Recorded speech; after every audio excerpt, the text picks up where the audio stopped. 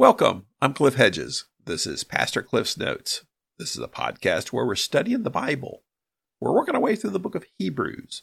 Today is episode 897, and we're looking at Hebrews chapter 10, verses 26 to 31. Let's read our passage. For if we deliberately go on sinning after receiving the knowledge of the truth, there no longer remains a sacrifice for sins, but a terrifying expectation of judgment and the fury of a fire about to consume the adversaries. Anyone who disregarded the law of Moses died without mercy, based on the testimony of 2 or 3 witnesses.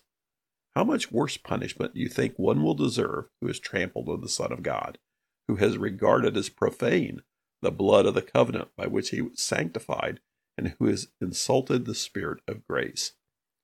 For we know the one who has said, "Vengeance belongs to me, I will repay." And again, the Lord will judge his people. It is a terrifying thing to fall into the hands of the living God. This is the book of Hebrews. It's a letter or a written sermon to a group of Jewish Christians.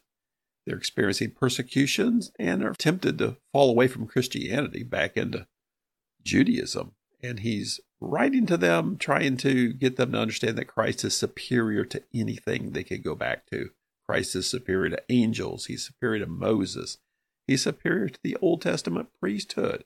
He is the new high priest and has a new covenant. And through this new covenant, we now have direct access to God. He just gave them the admonition to draw near to God because of that. Hold on to the confession of their faith and consider one another. Now he continues in chapter 10. We pick it up in verse 26. For if we deliberately go on sinning after receiving the knowledge of the truth, there no longer remains a sacrifice for sin. This is one of those passages that people have been arguing about since it was written, I suspect. But there's a lot of confusion over this, a lot of disagreement, a lot of theories. So again, we approach these things with a great deal of humility and say, well, can we learn from this? So there's 3 aspects to this. One is talking about deliberately continuing to sin and after receiving the truth. And as a result of that, there no longer remains a sacrifice for sin. Well, who's he talking about here? Well, he uses we, and it seems he's talking to believers, so he seems to be talking to Christians here. But what does it mean? Well, there's a lot of different ideas. Some say he's talking about those who fall away from Christianity, who leave Christianity. And if you do that, you've left the only source of forgiveness. Others talking about continuing to sin as a Christian. If you do that, then there's no chance of continuing forgiveness. I like the explanation of those who say he's using the language of Numbers 15. Because he's been contrasting the 2 covenants. And he's doing that here in this paragraph. He's contrasting the old covenant and the new covenant. And what he's contrasting is those who basically snub the covenant. And in Numbers 15, there was the idea of the sacrifice for the person who sins unintentionally. So in Numbers 15, starting in verse 27, if one person sins unintentionally, he's present a year-old female goat as a sin offering. The priest will then make atonement before the Lord on behalf of the person who acts in error, sinning unintentionally. And when he makes atonement for him, he will be forgiven. You have the same law for the person who acts in error, whether he's an Israelite or an alien who resides among you. So here's talking about people who sin.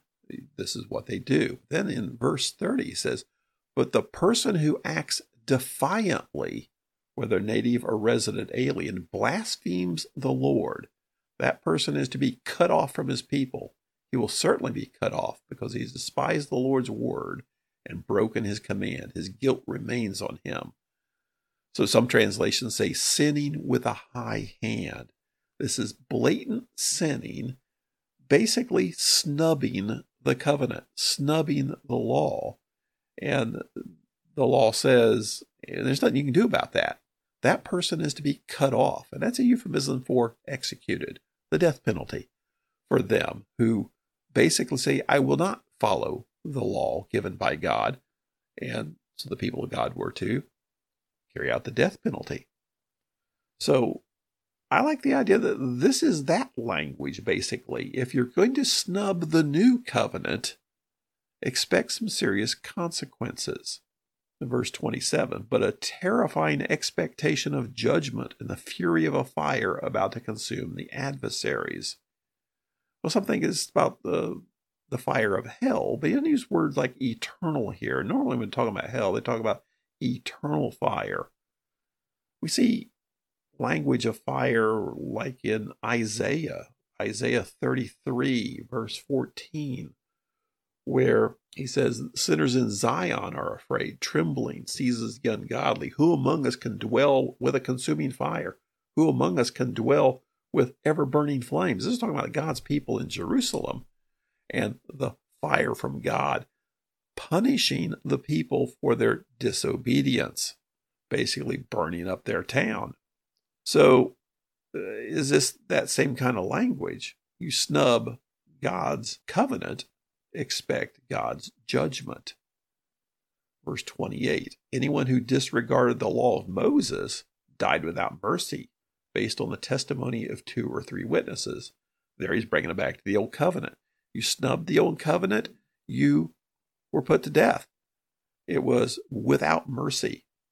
Then verse 29, how much worse punishment do you think one will deserve who's trampled on the Son of God, who is regarded as profane the blood of the covenant by which he was sacrificed, and who has insulted the Spirit of grace?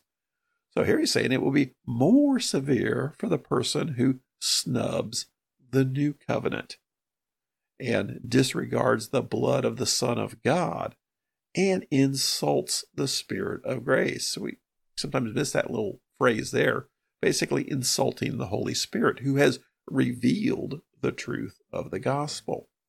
Then verse 30, for we know the one who has said, vengeance belongs to me, I will repay. And again, the Lord will judge his people. Those are 2 quotations from Deuteronomy 32, verse 35 and verse 36. This is the Song of Moses. And what's he talking about here? God repaying people for their wrongdoings and judging his people. That's why I think he is talking about Christians here. He's talking about God judging his people. In verse 31, it is a terrifying thing to fall into the hands of the living God. We often say, okay, for those who don't come to Christ, it is a terrifying thing to be judged by God. And that is true. But if we maybe step back and say, whoa, is that what he's really saying here? Or is he talking about those who are Christians, but trampling on the covenant, saying, I am not going to do what God said, and sinning with a high hand, so to speak? Will God not judge them? So we're not talking about a loss of salvation, but we're talking about God's rapid judgment dealing with the problem. One of our first recorded descriptions of the Lord's Supper is from 1 Corinthians chapter 11. Paul's talking to the Corinthian church about the problems as they're gathering for the Lord's Supper. And they've turned it into something not a remembrance of the Lord. It's turned into something completely different. And he's chastising them for how they are dealing with the Lord's Supper. And as he talks about how they should do it, he says, 1 Corinthians 11:28, so a man should examine himself. In this way he should eat the bread and drink from the cup. For whoever eats and drinks without recognizing the body eats and drinks judgment on himself. This is why many are sick and ill among you, and many have fallen asleep. For if we were properly evaluating ourselves, we would not be judged. But when we are judged, we're disciplined by the Lord, so it may not be condemned with the world. So here he's talking about the people in the church in Corinth. Many of them are sick. Many of them are ill. Many of them have died. And the reason is it's God's judgment on them because they are dealing very carelessly with something that God has said is an important thing to deal with.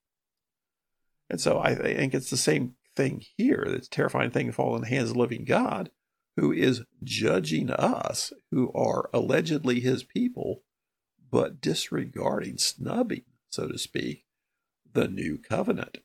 He said, you snub the old covenant, you are put to death without mercy. It's a bigger deal to be judged by God snubbing the new covenant. Again, we got to step back and approach this with some humility of this is hard to understand, and a lot of very smart people have some very different ideas about this. But I think the fact that he's contrasting the two covenants, what happened under the old covenant versus what happens under the new covenant, it's not an issue of salvation. It's an issue of being judged, basically taking a callous view of the actual covenant laid out by God. Sometimes we're a little cavalier. I know God will forgive me, so I'll go ahead and do this. Or God doesn't really care. God grades on a curve, anything like that. We end up being very careless in our actions and not realize that these are things that really God does care about. And so I think the warning here, this is the fourth admonition. The first one was back in chapter 2, the warning that we don't drift away and then endure God's punishment. Or chapter 3, don't harden your hearts and miss out on God's rest. Chapter 6, don't fall away and be actually placed in time out by God. And now chapter 10, lest we sin willfully and actually be consumed by God. So the warning here, I believe, is to Christians. And the admonition is, don't think God's standards don't apply to us, or God's not watching. Thanks for joining me. Join me again next time as we continue working through Hebrews